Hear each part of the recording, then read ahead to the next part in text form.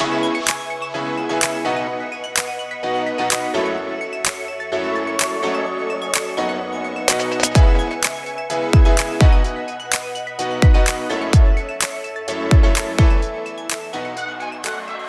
welcome once again to Rediscovering Your Passion and Purpose with Patty.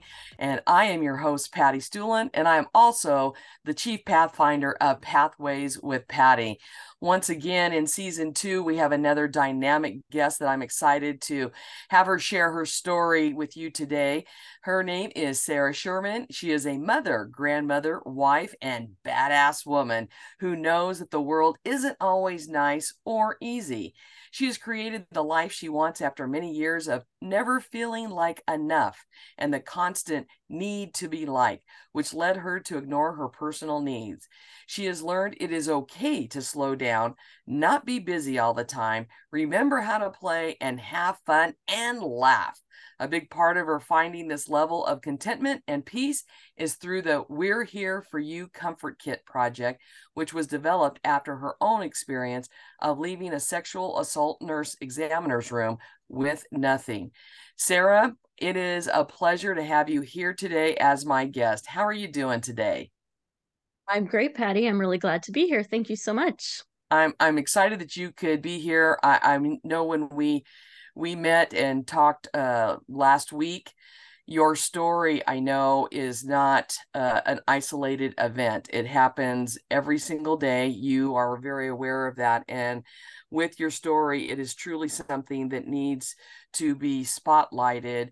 And because of the things that you are doing, because of what happened to you, of creating something much better for other victims, I admire everything that you're doing. And I'm excited for everyone to hear your story and be inspired by what it is that you are doing from the experiences that you've had. So why don't you go ahead and please share with our audience a little bit about you and your story? Okay. Well, my name is Sarah Sherman, and I live in New Brunswick, Canada. I didn't always live in New Brunswick, Canada. I spent most of my life on the West Coast, where I believe you are on the West Coast, but up in Yes. Canada. Mhm. And I moved here 13 years ago to start fresh, to leave behind the past and the negativity, and to give my kids a fresh start too. So, I grew up in Canada on a place called Vancouver Island Mhm. and in a small town. Well, it was considered small there, but where I live now, it would have been a big town because I've moved to such a smaller place. Anyways, I grew up there and I lived in a very strict kind of religious background. So not that religion is bad and I turn it down on people or anything. It's just that because it was so strict and so structured and so patriarchal, it didn't give me the ability to speak up or find a voice. Okay. And when things happened to me, I couldn't tell anybody. Mhm. So when I was abused as a child, I couldn't tell anybody because I'm 6 years old and I'm worried about what's going to happen when I go to heaven, right? Mhm. Like Right. so how am I going to manipulate the next 50, 60 years? Right. When at 6, I can't figure it out. So the reason I add that to feel important is because it took away my trusting myself, Mhm. listening to my own personal voice and what is right and wrong. Um, I had wonderful parents, but they were very strict in their belief system. Right. So as I grew older and I was unable to speak out and to let people know, that I was being um, bullied or hurt, and nobody stood up and helped me when it happened. Bus drivers, Mhm. teachers, nobody did anything. And Mm. what it does is a young woman who's developing, anyways, and you have church telling you cover yourself up, don't do this, don't do that, and then you have school telling you, all these negative things, and you're in between going, there's nothing Right. that I can do right. I don't have any value. Nobody sees me as important. So Low it really, self-esteem is what's developing out of all of that. absolutely, no to low self-esteem, eating disorders because you're just trying to cover yourself up, right? All Mhm. of those things that happen. And detrimental relationships. And so as you get older, and then I grew up and I left home as soon as I could, just to get away. Not because my Mm-hmm. parents were bad. I have to keep saying that. It's just that I needed to find a life. And so then there was the struggle between being thinking that I'm a bad person because I'm doing things that are against my church, but they're Mm, really just normal teenage kind of things, right? But right, in my head and in my soul, these are life altering things. right. And then being unable to, well, it was the 80s, people didn't listen to people like now. It's still not perfect, but it's sure a lot better than it was. Mm-hmm. Mm-hmm. I simply was, I wouldn't tell anybody when things happened because what were you wearing? How much did you drink? Who were you with? So What you did you already say? being made out to be the victim Yeah. before anything else. Yes. Yeah, and the one at fault, right? Instead of Right. You were to instead, blame. yeah, I'm to blame because I was there. So all of those things kind of came down, and then when I was 20, I met a man who was 28, and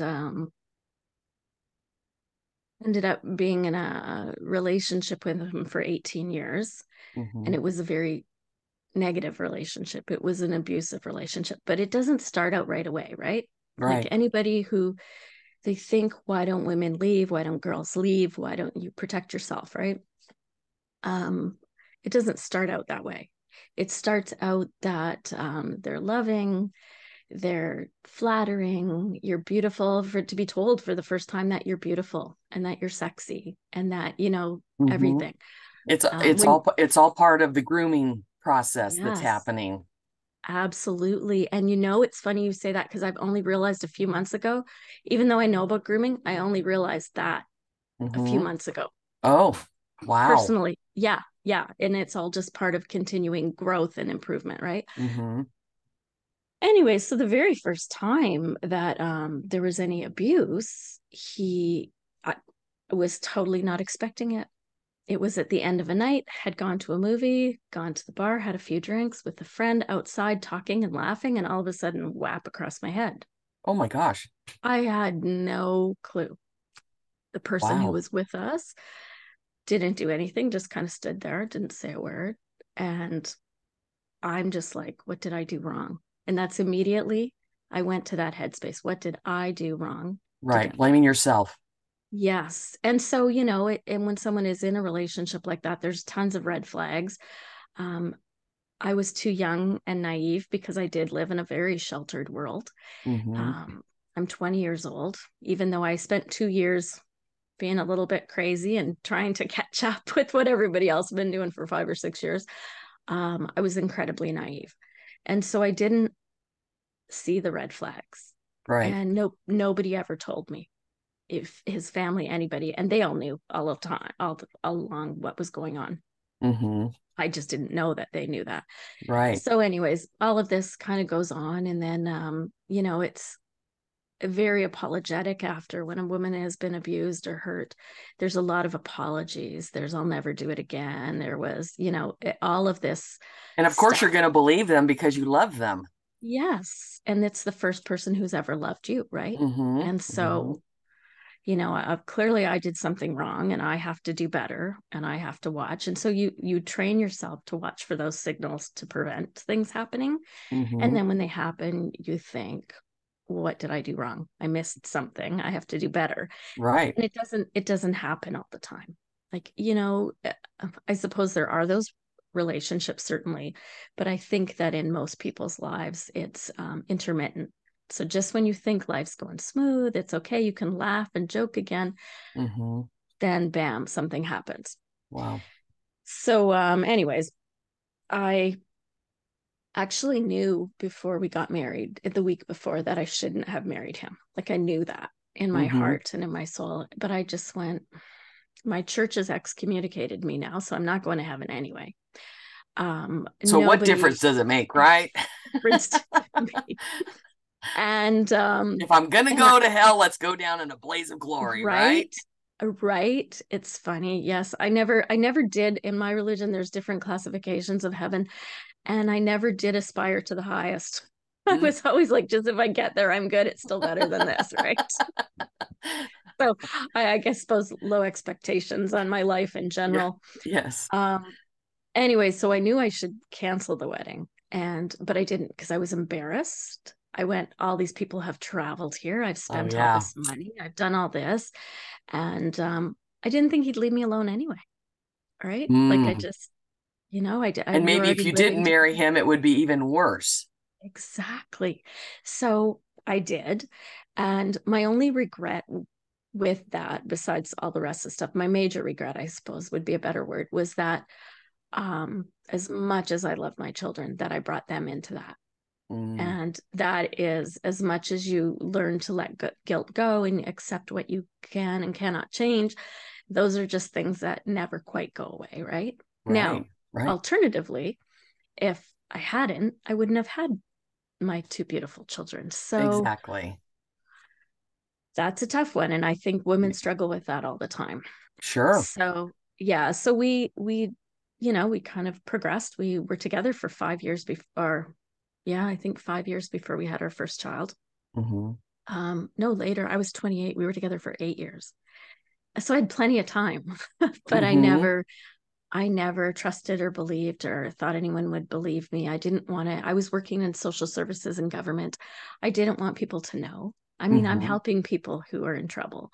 And I didn't want people to know that I was, because that was just too embarrassing. Or maybe I would lose my job, or, Right. I'll be Right. homeless because even though I paid all the rent, where am I going to go? I can't afford to live on my own.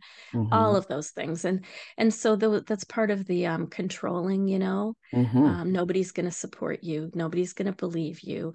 My family have lawyers. My family's better than yours. All those things control and condition you. And like you said, it is part of Because the he's grooming. feeding you that information all the time, correct? So of course you're Yes. going to just start believing that that is the truth. Yes. And I was always the main income earner. One thing my mom did teach me was always have your own source of income. Mm, And so, wise amidst, words. yeah, it's this whole patriarchal life and restrictive life. She said that, and it always stuck with me. So even when we had kids, I was like, okay, if I'm on my own, can I afford to raise this one child? If I'm on my own, can I afford to raise these two children? That kind of thing was always in my head.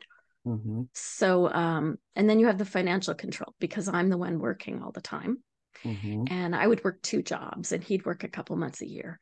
And, I'm trying to constantly get us to that next level so we can move, so we can buy a house, so we can have a baby, all those things. Now, real quick, during all of Yeah. this, did you ever suspect or think that he was doing any kind of abusive things to your children? No. And I know that that's really weird, but I really don't. No, at the very end is when I left, when Hmm. I could see that the temper was going from me to them. Got That's it. when I left. Okay. And they were 2 and 9 at that point. Okay. So quite a long time. Sure.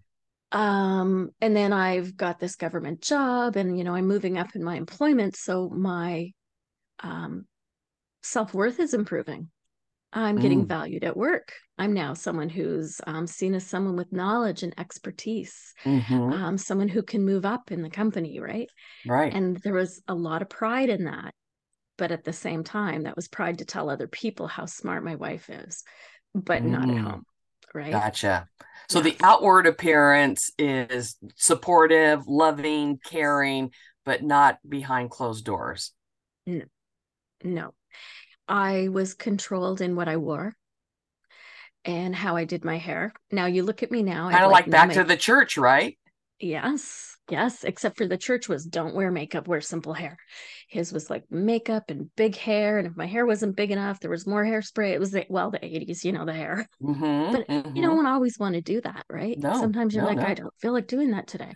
So just every single aspect of your life, what I wore, if it wasn't sexy enough, I had to change. If it was too sexy, I had to change.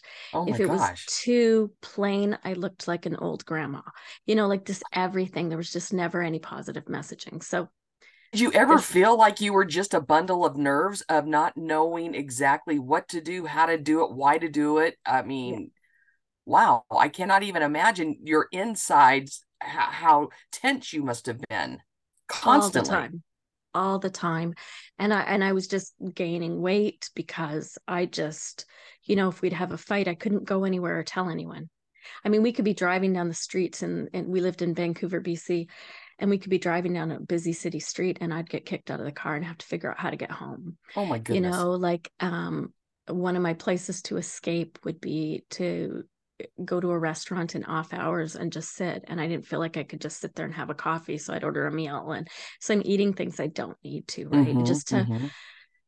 fill That's your time and comfort. space and That's your comfort. love you're getting. Yes. And then people won't look at me either because, well, you're supposed to be eating in a restaurant. If I was just sitting there, we didn't have cell phones, right? Mm-hmm. Like if I'm just Mm-hmm. sitting there. So I would do all these things to escape.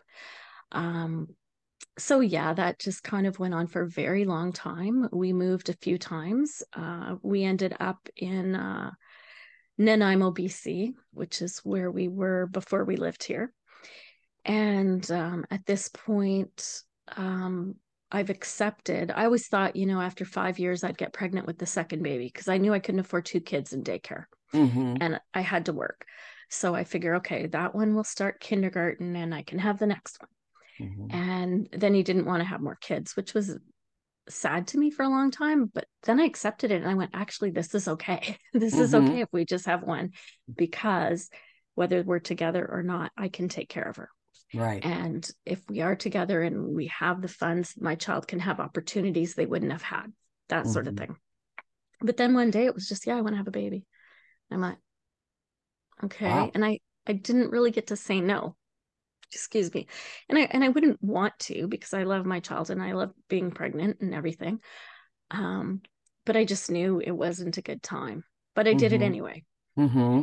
And that's hard to say because sometimes my child will listen to these things and it's hard for them, but they understand more now. I mean, it took me a long time to talk about this stuff because I had to wait for them to be where they could be accepting of what I have to say of my own truth, right? Without it Well, and in hurting a them. sense, you've been brainwashed, and you're also probably believing if he wants to have another child, then this is a good thing. This is going to be Yeah. positive for the two of you. You're wanting to believe it's going to be a good thing. Yeah. I mean, I was supposed to have 8 to 10 kids, right? If I stayed at church. So two would be good.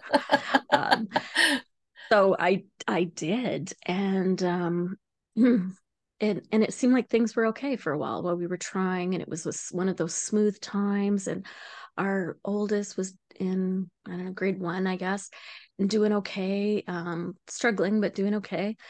And then in the spring, I found out I was pregnant. And I didn't really believe it. I actually took 4 home tests and went to the doctor before I Oh, would wow. believe that I was pregnant. Oh. Because I'm like, I don't feel the same as I did before. I guess I don't know. Mm-hmm. Anyways, I came home and I told him, and he was all happy and crying and everything. And then I thought things were okay. There were still rough spots and things that were being hidden from me that made life stressful. And like, because he was home most of the time with our other child, he would hide bills from me, phone bills Mm. specifically, because Oh. again, yeah. So, Mm-hmm. of course, then we didn't have cell phones with unlimited minutes. We didn't have phones with, where not every call was showing up on there. So this was all being hidden from me. And we had $1,000 phone bills, and I couldn't understand why. And clearly, I was just ignoring a lot too because it was felt Yes. safer. But Yes. And you didn't want to yeah, rock the boat. didn't want to rock.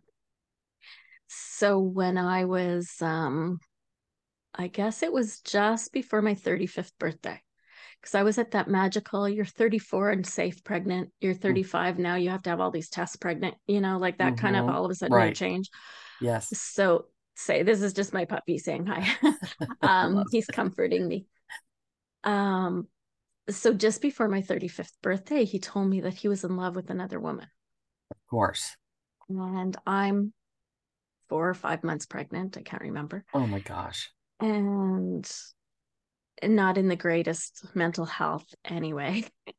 And I just And I cringed thinking that I said this, but I said, do you know about that saying, if you love something, let it free, and if it comes back, it's yours. Mm-hmm. So I said that, and I cringed that I said that, because really I just wanted him to go. Right. But in his narcissistic brain, I wasn't fighting for him. Oh, I so was that probably supposed to, upset him. yes. And I often wonder, and I don't wonder this in the could I have really changed things, but I do wonder, like if I had fought for him like he wanted, tried Mm-hmm. reverse psychology, whatever, Mm-hmm. maybe that would have made a difference. I don't really think it would have in the long run, but Right. Right. anyways, so the problem with this is that now I'm pregnant, and I was sick every day of my pregnancy. Mm. I am depressed, so I have to go see my doctor and go on medication. I have him going anywhere for days, not coming home. I don't know what's going on. Oh my gosh. I have this woman that he's seeing calling and tormenting me and leaving long messages and stuff.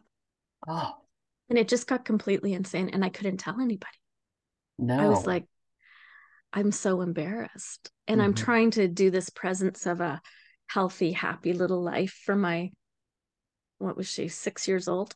She Mm-hmm. turned 7 when the baby was born. So my little 6 year old, I'm trying to make her seem like, oh, this is wonderful. Mommy's happy and pregnant. And, we would start to play this game called, I wonder if daddy's home yet. Because we knew that the whole change in the atmosphere of the house changed as soon as he got home. Mm-hmm. And I didn't even realize we were doing it till later. I was trying to do it to keep her up, but I realized it was probably not a great tool Right. for her or for me. Right. So, anyways, things got considerably worse. And turned out I got a call from him one day that I needed to go see a doctor. And I'm like, why? Yeah, I apparently had a sexually transmitted disease. And now you'd say, why are you still sleeping with him? It wasn't by choice. It Mm. wasn't by choice. He wouldn't leave. I wasn't allowed my own safe space. Even to this day, when I roll over and sleep, like I pull the blankets around me. Oh my Just, gosh. yeah, Mm-hmm. it's just still there. So that on top of everything means that I'm sick with this baby. I'm now getting treated for this other condition.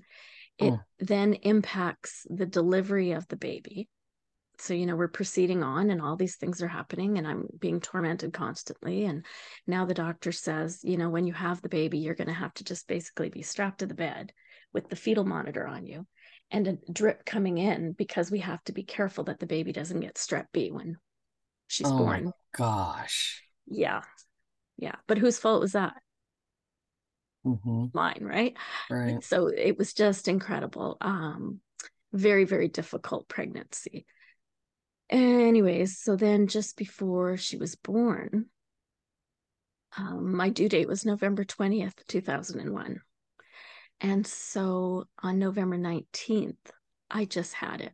His girlfriend called again and left this message. And she would know when he left, because he'd call and say he was leaving. Because I know he did from his cell phone. And so she would Mm-hmm. call me and act like she didn't know he was gone. And I wasn't allowed to pick up the phone and speak to her. And he wouldn't leave the house as much as I had been trying to get him to. And so I picked up the phone, and I'm not ashamed of what I said, but of how I said some of the things that I said, because I was at the end of my rope, right? Mm-hmm. I'd been going through 16 years, 15, 16 years of this at this point. Mm-hmm. And I'm due to have a baby any second. And this woman is calling to taunt me. So I picked up the phone and I gave her, I actually still can't believe she didn't hang up on me, and she listened to all the things that spewed out of my mouth, because they But would you needed not. to vent. I absolutely did, Patty. I was like, oh, wow. But the fact that she listened to it blew my mind. It still does. Anyways, so she called him and told, oh, no, I did. I called his parents and said, you need to come get our oldest from school, because your husband and I, or your son and I, are having it out tonight. And she doesn't need to be here for this. So then he called me because she had called him and said I'd talked to her. And he got mad because, he's trying to work, Oh, well, right? Like, so you're sorry. inconveniencing him. Yeah, I'm so sorry to inconvenience you and your, 4 years of work and 20. Anyways, Mm-hmm. um, Mm-hmm. so he came home and it was very bad. And by the end of the evening, he had beat me up and I had passed out on the floor. Oh. I'm 9 months pregnant. And I just kind of eventually slithered into the bedroom. And then in the morning, I went into labor. Surprise, right? Mm. So I go into labor and he wasn't going to drive me to the hospital. Oh. And he's like, we're 5 minutes from it. He wouldn't drive me. He's trying to sleep. I'm like, yeah, okay. And who So wanted I this baby? exactly. So I called a cab and then he got mad at me for calling a cab because if he didn't drive me, people would know, right? Exactly. That look So make him look bad.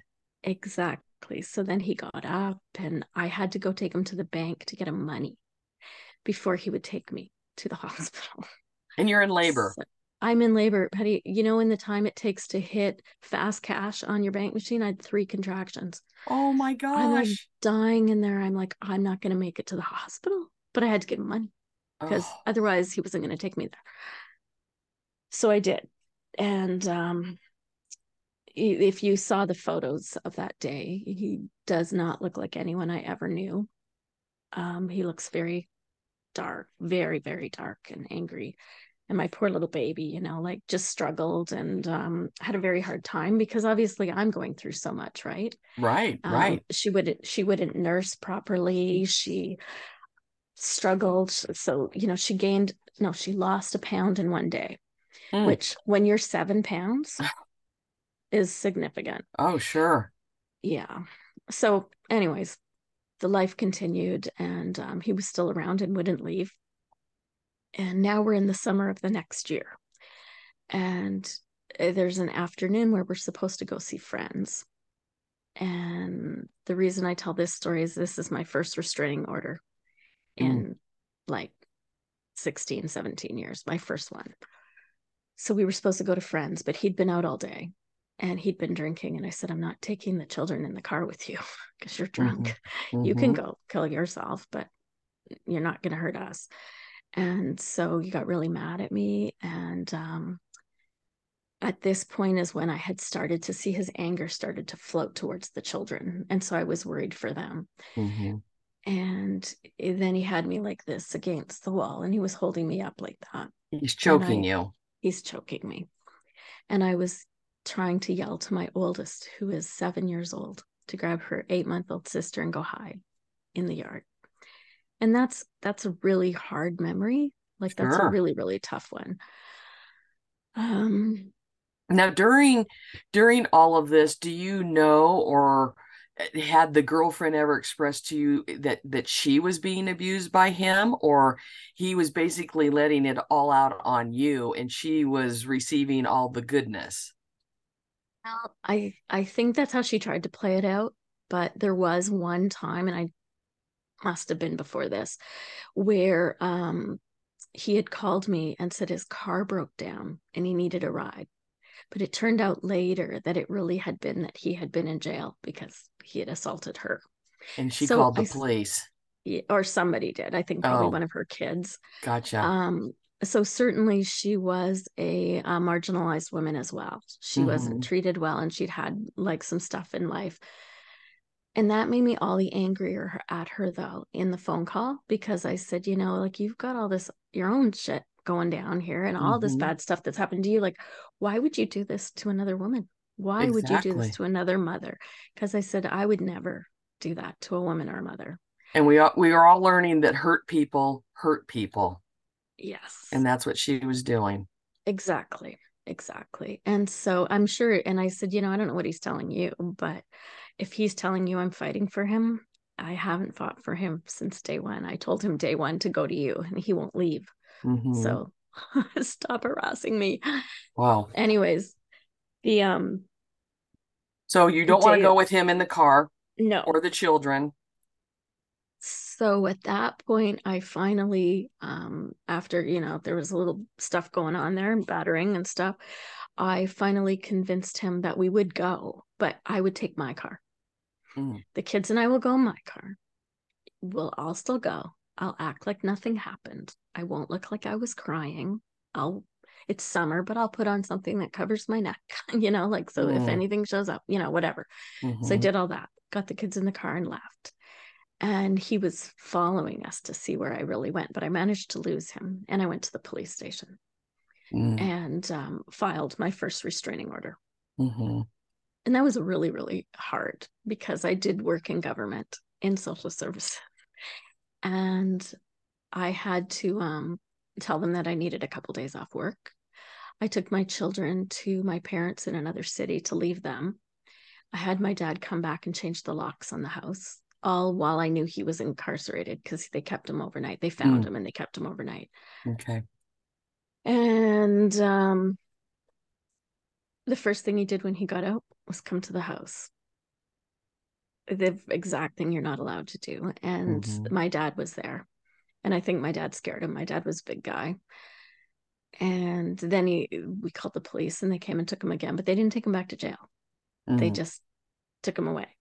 And so, after several months, this was in August, and over the next several months, I started divorce proceedings, and I was seeing lawyers, and I'm paying for all the stuff I don't have money for, but I'm doing it anyways because I know that this is it. He hurt me in front of the kids, and that was new. And I and was eventually, I'm sure somewhere inside you, he's going to kill you. Yeah, and that was always from day one. From my first Mother's Day, I was told, I will kill you if you leave me. Wow. And if you try to leave me, I'm keeping the baby. You won't get to keep her. And of course, I'm not going to leave my baby, right? Right? Who would do that? I couldn't do Exactly. it. So there was, what was there? When they have supervised visitation. So his parents were supposed to come get the children, take them to their house where he could visit, and then bring them home at the end of the day. He'd have them for 8 hours, but at his parents' house. Mm-hmm, Well, the children come home and they're sunburned, and my baby was this fair white little redheaded thing. His parents had left them in a park all day because they didn't want him around with the kids. well, it No sounds like they're blankets, not any nothing. better than their Well, son. not a lot. No, no, I was really upset. And eventually, I even paid him off $10,000 to try to get him to leave, and it didn't work. Like because we had to sell the house, a house that if I had it now would be close to $1 million because of where it is, Mm-hmm, probably about 800,000. But I had to sell it, and I had to move from a home that I could afford barely to rent that cost $400 a month more plus utilities than what I could afford.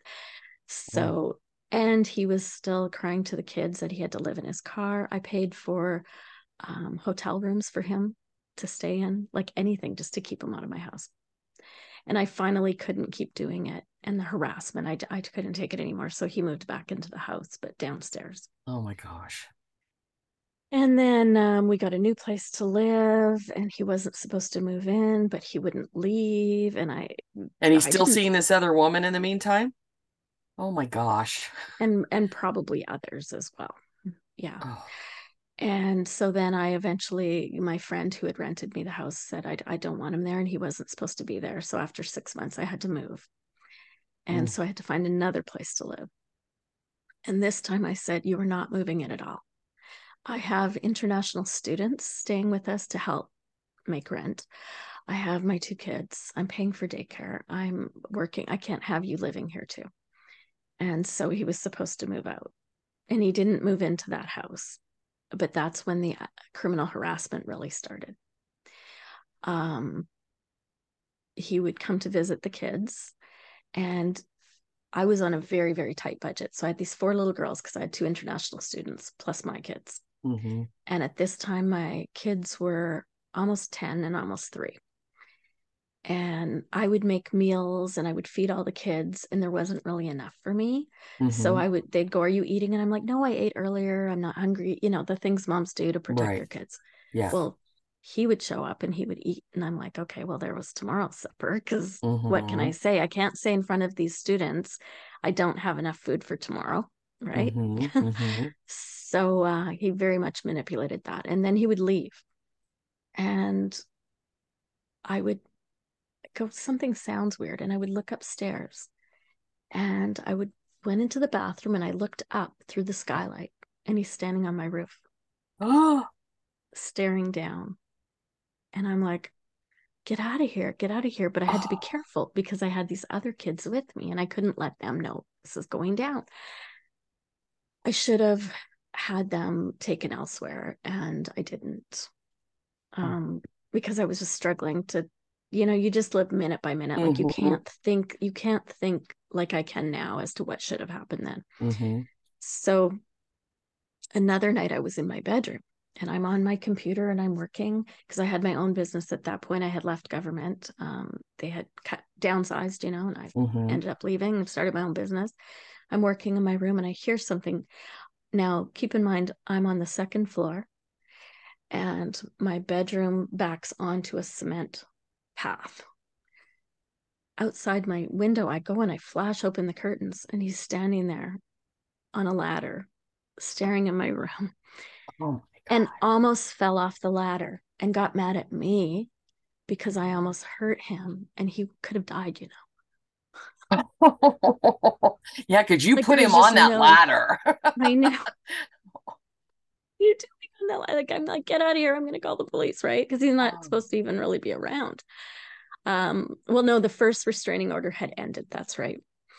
And they put in Canada, they put a peace bond in after the first restraining order, which is like a 1 year, you have to keep the peace thing. Well, that year was over. And that's when the Mm, nightmare really started because he's mm, like, okay, I'm safe now. The year's over. So mm-hmm. things like that continued to happen. I would think that he had left and then he was on the doorstep or whatever, or in my house. Um, and then one day and I still wasn't telling anybody, but I was very, very emotionally fragile at this point, right? And Mm-hmm. my kids are starting to do a little bit better because he's not in their everyday life. Right. Um, and I had an appointment. So I was going to take my baby with me to the appointment. And it was a business meeting, but it was someone I knew. So it was okay to take her. Mm-hmm. And we're driving down a busy street, like a long, busy thoroughfare kind of thing, right, in the city. And he tries to drive me off the road into traffic Oh my with the God. baby in the car. And he knew she was in the car and it didn't matter. He's Yeah. crazy. Yeah. Crazy. Yeah. Yeah. Beyond narcissistic, but just crazy. Oh. And I had to outrun him. I'm in a Ford minivan and I'm trying to outrun him on the streets to hide. And I managed to hide. And then I saw him go by and circle around a couple times and then disappear. So I went to where I was supposed to be, but I think I parked elsewhere. And I went in and she was like, "You're late, blah, blah, blah." And she saw my face and she's like, "Okay, what happened?" And I just, he tried to kill me and my baby, right? Like I just Mm-hmm. let loose and I told her everything. And she knew that he was crazy because in a business meeting, and I haven't said this in another podcast, but in one of the business meetings where she'd come to my house and we were having a meeting, how you do when you're entrepreneurs, a kitchen clutch kind of meeting. Mm-hmm. And he walked into the room stark naked and just Oh. stood there. And she's Oh. like, "What is going on?" And I lost it. I'm like, "Get out of here. Like, what is wrong with you?" And so she knew when I told her, she's like, "Yeah, he's crazy, Sarah. He's crazy." And I went, "Yeah, it just doesn't feel good. I don't feel safe anymore." And I say anymore, like I had been safe for so long, right? Yeah, yeah, exactly. But that's what you So had convinced yourself of. yeah, yeah, because you'd go through these periods of thinking that things were okay, right? Mm-hmm. So she reported it to the police. And I'm really grateful that she did. Because who knows? Who knows otherwise where things would have gone. So she reported You it to may the not be police. sitting here telling your story right now. Yeah, yeah. I think that's quite likely. With her reporting it and the police officer coming over and he sat down with me at my house, I met him back there. And I told him some of the things that were happening, and he's looking at me and his face is dropping, and he's like, and I'm like, I know it's probably not illegal. It really doesn't feel good. And I don't feel very safe. And he goes, oh no, this is all very illegal. No. This is stalking. This is criminal harassment. This is because he would Mm-hmm. show up at places that I was at, everything, right? All the traditional things. And he's like, no, no, no. This is crazy. And he said, you need to come write that down. And I said, well, I can't come to the police station right now. And he said, why? And I said, because I'm in charge of the school fundraiser and I have to make 150 cupcakes for tomorrow. Oh my God. He's like, I don't think that's the most important thing right now. And I'm like, oh, I have to because the school's already mad at me because I haven't been doing a very good job lately. Oh. So I was yeah, so I did that, but I reported it. Now, one thing about having worked in government is I knew how to document things. Mm-hmm. I remembered times and dates and wording and everything, right? So Mm-hmm. it just I just sit and I spewed all this out to him in an email. And the next day they picked him up with a restraining order and he was in jail. I went to the Halloween fundraiser, did all that, brought the kids home, Got those and then cupcakes done. got those cupcakes done. And yeah, so that was that. And now the next 10 days, I started to feel like life might be okay. Right. Mm-hmm. Like I told my parents what happened. Like they knew it the first time. They knew this time. And I said, this is the last time. It's not happening again. I can't put the kids through this. I can't live through this. I don't know how it's going to go, but this is the last time that I'm getting a Mm-hmm. restraining order. And so I was required again for supervised visits and to let him see them. And I said no to the little one. I said she couldn't. And the older one, I said she didn't have to, but she said, I have to, mommy, because daddy will get mad at me. And I'm like, it doesn't matter if he's mad. It's okay if you don't. And anyway, she insisted that she wanted to. And all he did was ply her for information about me. Who am Of I course. dating? Who am I seeing? Who am I talking to? Like I had time for that. I Mm-hmm. no, I never cheated once. I never even kissed anybody in my 18 years, right? Like I Mm-hmm. just didn't have, first of all, I wasn't crazy. I wasn't going to get beat up for doing something stupid, let Right. alone I believed in marriage and that you're with one person. Mm-hmm. So then it would have been the weekend of November 6th and 7th. And I remember that because I know the day everything went down. We went up to my parents for a couple days. Everybody in the family knew stuff was going down. So one of my brothers and his girlfriend came and we all did an early birthday for my oldest Mm-hmm. because she was about to turn 10. She was so happy. The family was there. She was the center of attention because she never got to be the center of attention. So she was Mm-hmm. thrilled. Mm-hmm. We went home. I had all the uh, international kids and my kids and everything, and I felt great. And that Monday morning, I got up going, okay, I can do this. It's been almost 2 weeks. I can do this. I'm feeling good. This weekend, family, I know I have support. Kids are at school. I took everybody to school. I went to a business meeting. I came back home. I walked in the door, locked the front door because, you have to be safe, right? Right. Right. When he jumped out down my stairs with a butcher knife Oh at me. gosh. Yeah. And because for so many years, he would do crazy, funny things to me. And I would go, ha ha ha. I would try to make him laugh. I tried to, tried to connect somehow there. It didn't work. And he had been in the house for a while because there was stuff written all over my walls. He had taken a crowbar and bashed the walls and my computer and threw my phones in the toilet and everything, right? So I Oh, couldn't call for help. The doors were locked. And the next 3 hours, he proceeded to physically, emotionally, and sexually assault me. where were your And girls? they were at school. Okay.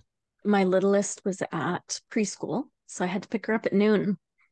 And I had walked in the door at 8:45. Mm. And he kept telling me for 3 hours how he was going to kill me and the kids because he didn't trust my parents with their crazy religion. And he didn't um, want any of my siblings to be around my kids, and he didn't want his parents around my kids, and he knew that he was going to go to jail, and he was never going to jail again, so he was going to die today too. Oh, So they had to die too. The big dilemma, this was the dilemma, was does he kill me first or the kids first? Does he make me watch him kill them? And oh, that for 3 hours, I'm doing everything from trying to just disassociate to trying to connect emotionally to trying to convince it. And there was nothing. There was nothing there. He was just crazy. And it turned out that when he had seen my child on the Thursday prior, she had told him we were going to grandma and grandpa's for the weekend. He'd spent the weekend in my house going through everything. And he was there when we came home, and he knew when we left, and he heard me say when I would be back. And so he knew everything.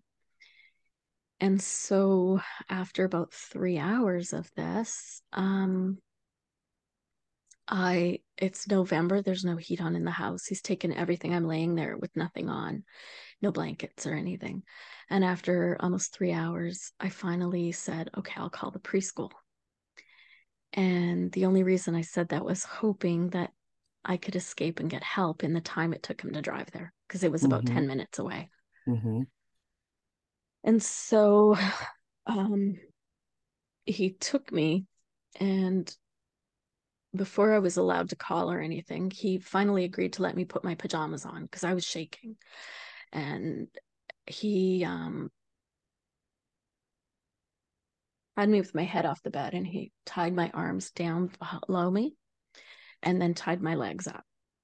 And then the only thing I could do, and I don't know where it came from, some inner guidance told me to pull my arms tight so that the ropes seemed tighter than they were, mm-hmm, and that hopefully I would get a little slack after, right? But just mm-hmm, act. And I went, ow, ow, it hurts. It's too tight, even though I had some movement mm-hmm, because mm-hmm, I was trying anything I could do. And then he threw my underwear in my mouth, and he tied something around my mouth so I couldn't call for help. And he threw myself after he had me call for help to let him go to the daycare, or the preschool. He threw my phone in the toilet, and then he left. wow, And I couldn't try to escape right away because how many times had he pretended to leave and hadn't left, right? Like if mm-hmm, he could be standing outside my bedroom with that knife. mm-hmm, I didn't know. Or the crowbar that he had been smashing around me, right? Like I didn't know. So I waited, and it felt interminable. Like you have no idea how long it felt like. Um, but I waited, and I thought, he's not coming back. I don't hear anything. So I managed to unloosen one and then get the other one, untie my feet, and run out the back door because I was afraid to run out the front because he might be standing there waiting. mm-hmm, So I went to two houses and nobody was there. And I'm leaping over like the fence and the back deck and stuff to try. And so then I had to run across the street and get help. And I called the police, and it was probably just a couple minutes before 12. So it had probably been about 8 or 10 minutes since he left. mm-hmm, And daycare got out at 12. I didn't know what time it was, so I had no concept of that. mm-hmm, Just a second.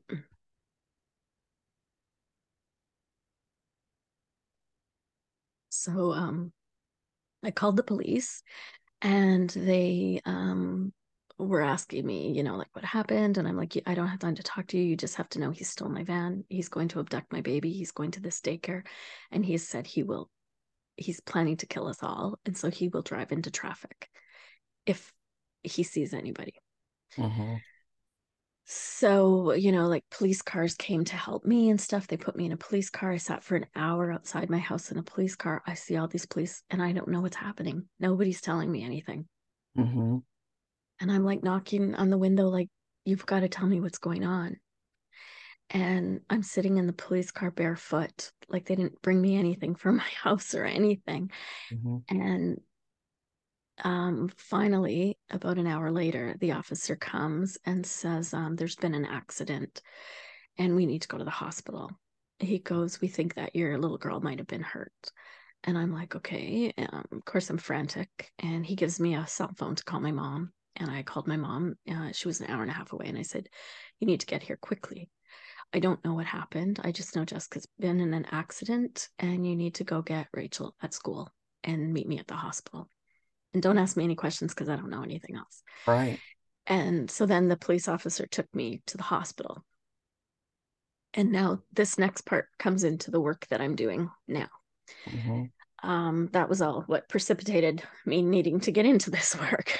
Mm-hmm. um, and so when I got to the hospital, the officer said, your baby's in the emergency room. We can go in. And I said, I'm not going in there. And he said, why? And I said, because he's in there. If she's in there, he's in there, right? And I can't see him. I'm terrified because I don't know what's happened. Right. And you And don't know what he's going to do when he sees you. exactly, exactly. I don't know if he's been injured. I don't know if he's sitting there with police. I don't know what's going on. And he said, you won't see him. And I said, you can't be sure of that. And I said, and I have no footwear and it's November. I need, I need something. So he said, I'll be right back. So he went in the hospital. He brought me back some of those paper booties they wear in the OR, really Mm-hmm. warm and comfy. Oh, yeah, And that's oh gonna yeah, warm you right up. yeah, great November footwear. Um, so he did that, and then he came back and he said, no, he's not there. He's on a different floor. And I'm like, okay, that just sounded weird, but whatever. Okay, he went and checked. So I went in, and then I was taken to a quiet room. Because they wouldn't, I said, I'm going to go to the ER. I want to see my child. And they go, we don't know if it's your child. What? What?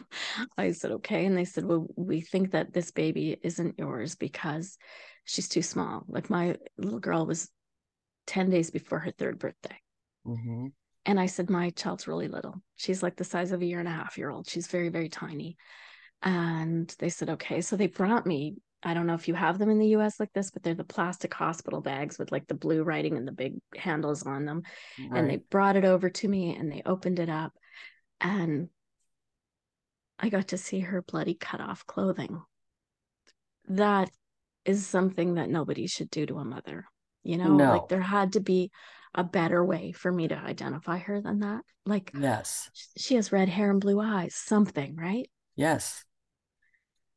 That was, I just felt like I was going to throw up. And because, I'm not feeling good anyway, right? Right. Had Yes. a rough, After had a everything you've rough just been morning. through. Yes, Yeah, exactly. been a rough day. And so I'm like, no, that's her. She's very, very small. So they took me into her. And I walked into the ER, and to the left of me, I saw a child naked on a stretcher, surrounded by doctors, and the child was blue. And I'm like, okay, that's not my child because they're too big. But it stood out to me. I knew there was a reason it mattered. And I Mm-hmm. learned later why. I'll tell you that in a moment. So they took me over to her, and the police officer was next to me. And I'm like trying to stand there because I just feel like I'm going to pass out. Mm-hmm. And the doctor said she was going to by air ambulance to Vancouver. And did I want to go with her? And of course I did, right? Right. This is your But I child. said, yeah, I said, but I can't. I said, I'm not well. I don't want to take away from anyone's attention because she was in very bad shape. And I have another child here who's going to need to see me. And I knew my child was going to be in the operating room for a very long time. I think it was about 10 hours that she was in surgery.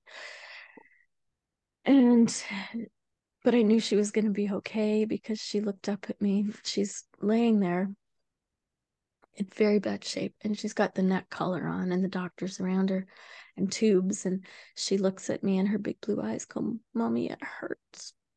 And I just went, oh, she's going to be okay because she knows who Mm-hmm. I am and she can Mm-hmm. feel pain. And I don't want her to feel pain, but it's good that she can, right? Right. Right. So I'm like, I know, baby. I know you're going to be okay. The doctor's going to fix you all up and you're going to be okay. And mommy's going to be there. And just those little tears coming out of her. She, I mean, it took all her strength, I think, to say that, right? Sure. Sure. And um, so they flew her to Vancouver. And I went into the room with the sexual assault nurse examiner because I knew that I had to get all the evidence because he's going to jail. He's not coming back. I'm never going to see him again if I don't have to. Mm-hmm. So at that point, my mom and my oldest were there. So I saw them in the hallway and comforted my oldest. And I just said, she's like, what happened? And I'm like, I'm not really sure. Just, Jessica's been in an accident and the doctor's just going to take her to Vancouver and fix her all up. And we're going to go see her. And she's like, okay. And she goes, I want to be with you. And I'm like, well, you can really soon, but you have to sit here with grandma because I have to go with these nurses. And a sexual assault exam can take 3 to 6 hours to do. Mm-hmm. Mine was about 3. I think it would have been longer, but I later learned out why it wasn't. So Oh, I will okay. again explain that. It's Mm-hmm. a long story. Sorry. No.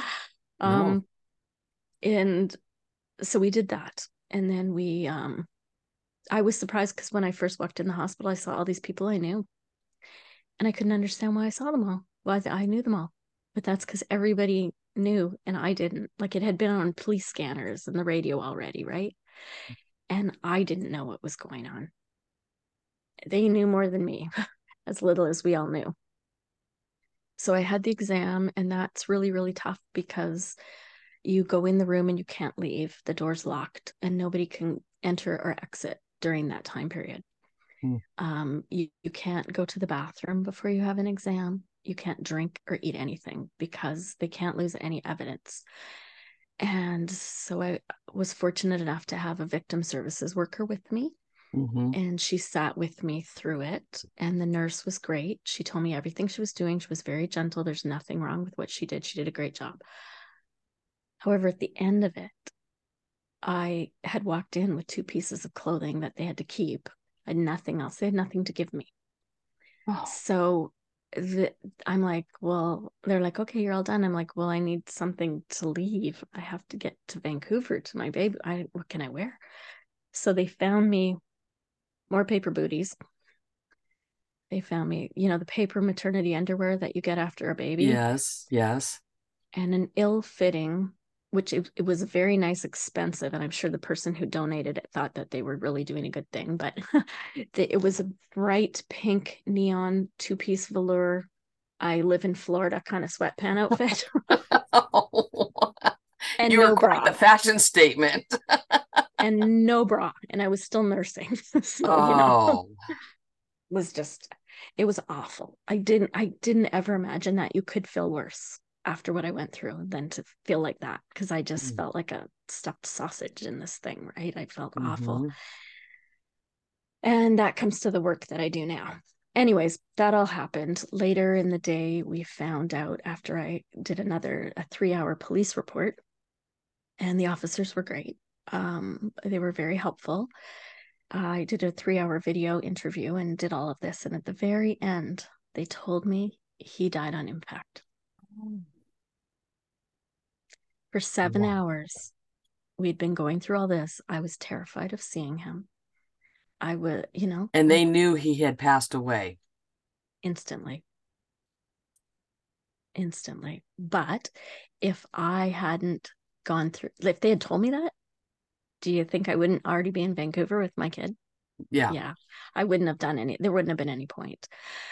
So I get from a legal aspect why they did, because what I haven't mentioned yet is about the little boy that I saw when I walked in, or the Mm-hmm. child.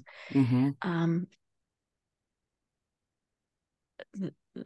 my husband at the time had driven, see, the police had found him at the daycare or the preschool. They As he was walking with her back to the car, he went into the preschool, he picked her up, seemed fine. He saw the police. He threw open the side door of my minivan. He picked her up and apparently threw her in like a sack of potatoes. Mm.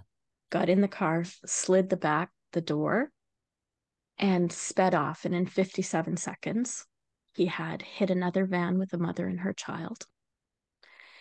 And then it had hit another vehicle of a father who had just had a baby, and threw my husband at the time to the ground and threw my baby out.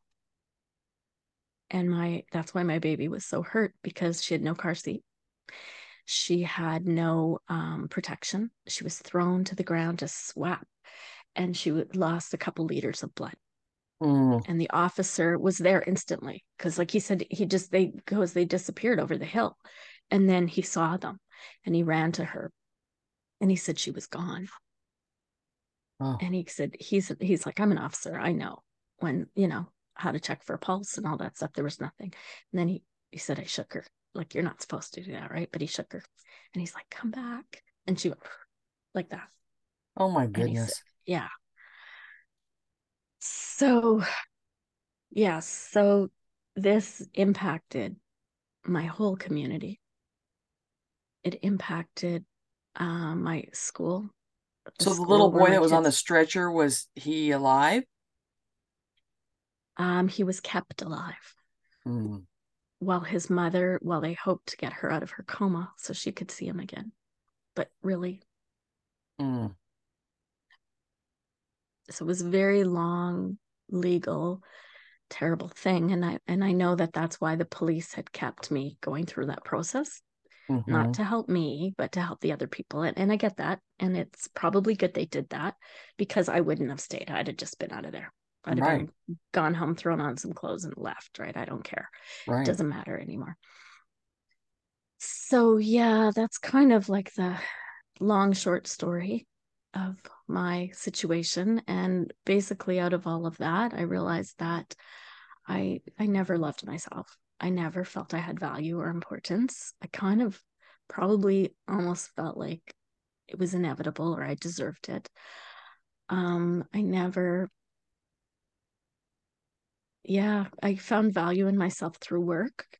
I always thought Mm-hmm. I was the dumb kid in class. When I got into work, I realized I wasn't. I just was so shy. I couldn't even put up my hand. I couldn't ask for help. I would rather fail than have to speak up, right? Mm-hmm. And that's how my whole life went. Right, And that's not it anymore. It's I don't want that to be my story. right. Like it is my story, and the fact is, I use it as a learning tool and as it's like the catalyst to help me moving in a different direction. And so now I've taken that, and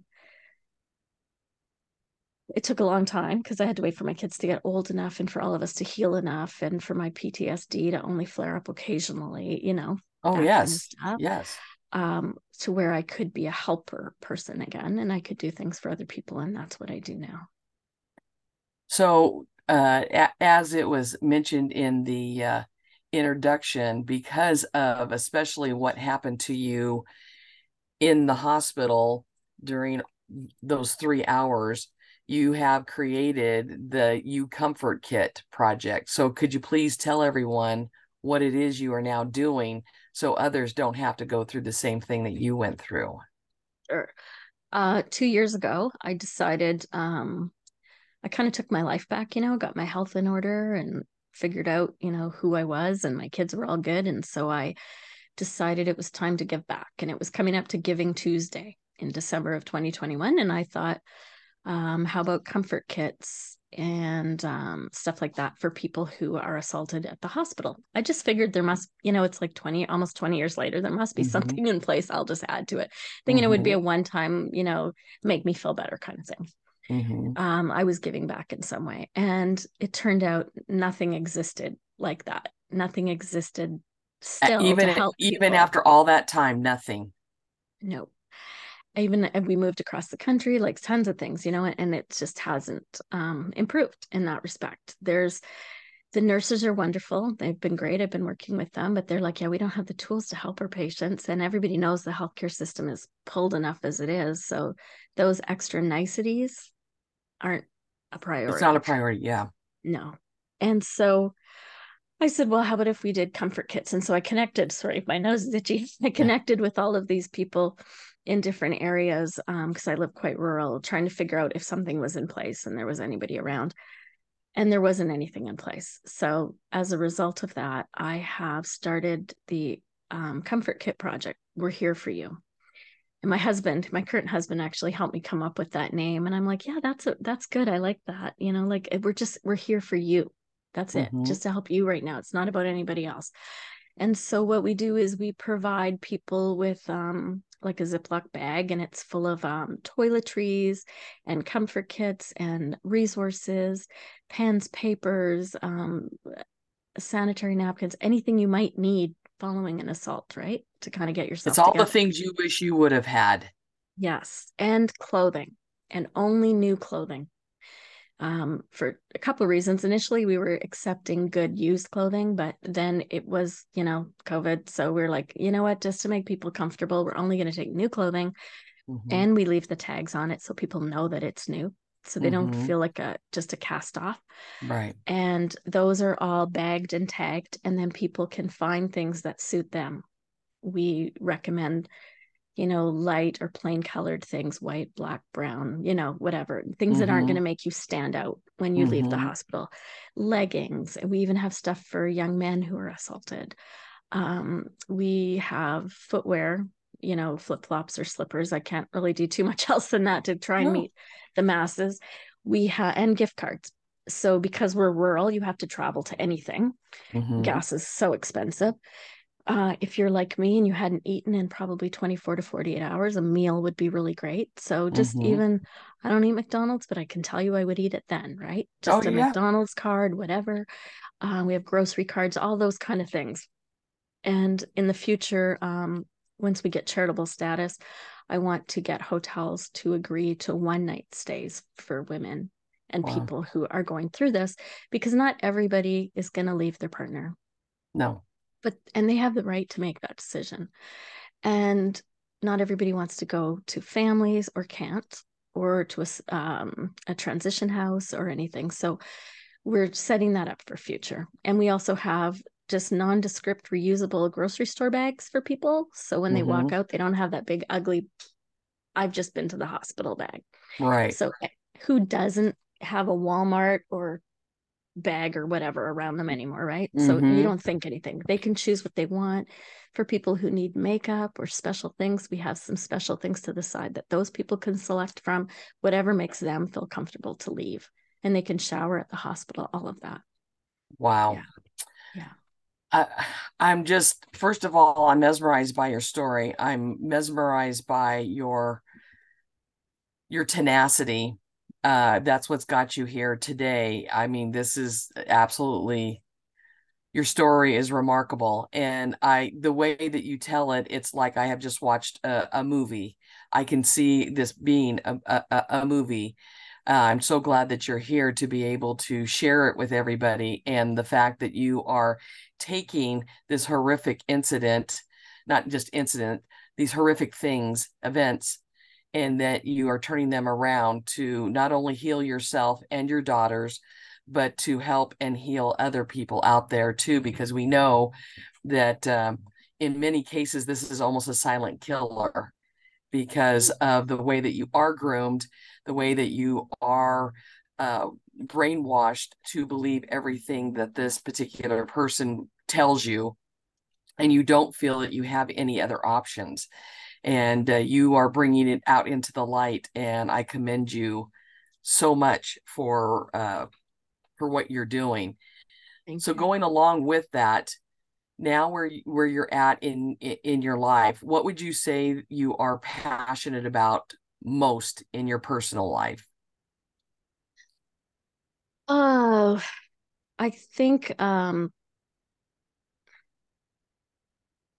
making the most of the moments, that we have. Mm-hmm. Like I've Mm-hmm. learned in even just the last year or two to rest, and that it's okay not feel guilty. It's okay, Mm-hmm. the laundry's still going to be there. It's not Mm-hmm. going anywhere. To find joy where you can, enjoy those moments, reach out to people that you care and love and let them know that, and that you're Mm-hmm. there. Listen to people and talk to them. And so I've started working with, kind of as an offshoot of this, because this is all volunteer, the We're Here For You comfort kit. I've done not coaching so much, but working with women and youth to raise awareness. That's a huge part of the project as well, is because if we can stop it, then we don't need that, right? We know it's never going Exactly. to stop, but if we can raise awareness, more people will reach out and notice other people's problems. They'll help other Right. people. Right. They'll listen and not judge and not say, well, why didn't you leave? Why Mm-hmm. didn't you leave? Like people could hear what I just told you and go, well, you had 18 years. You had a lot of chances to leave, but Mm-hmm. it didn't feel that way. And I Right. put into, or, as a result of that relationship, I lost a lot of other relationships because you get isolated and you Mm-hmm. get, broken Because from that's other what they people. want. Absolutely. So you don't have that support system anymore. So I'm passionate about helping other people realize their value, tapping into like that little child who felt like they could never speak up and letting them play, run funny, dance funny, sing badly, color outside the lines, whatever, like just do Mm-hmm. those things and don't feel judged so much. And so I'm really working hard on raising awareness with youth. I'm doing workshops, a lot of them on healthy boundaries, how to know when your boundaries are at the right level for you, to have positive relationships, looking for red flags and green flags in young men and young women, and helping them to know that if they love themselves, they're going to see those other flags better, the red and the Right. green. And Right. I probably had some green flags I didn't see because I Mm-hmm. didn't like myself. So I just went to the red flags, right? So I'm really, Right. really passionate about doing that. And yeah, I just really want everybody to we all are valuable. We all matter. Like in Canada, we only have 40 million people compared to the US, but every 6 days, a woman is murdered. 1 in 4 women have been sexually assaulted or abused. Mm. Like this That's too statistics are high. staggering. It is. And so when I sit in a room and I say that, we know that there's at least a couple of us, right? Right. So I Right. just want people to learn that you can talk, you can get help, you can improve, and it might take 20 years, Mm-hmm. but you get there. You get there as Mm-hmm. long as you're still on that trajectory forward. Because I'll tell you, the first couple of years, I didn't really care if I lived or died, and if my kids hadn't been there, I wouldn't have made it. They Right. were the only thing that, if all, They definitely saved your life in many ways.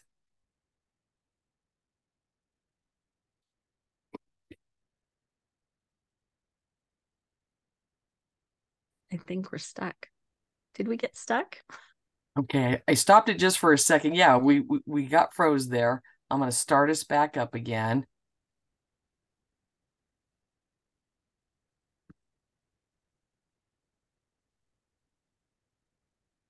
So at this point, what would you say, personally and professionally, is your purpose?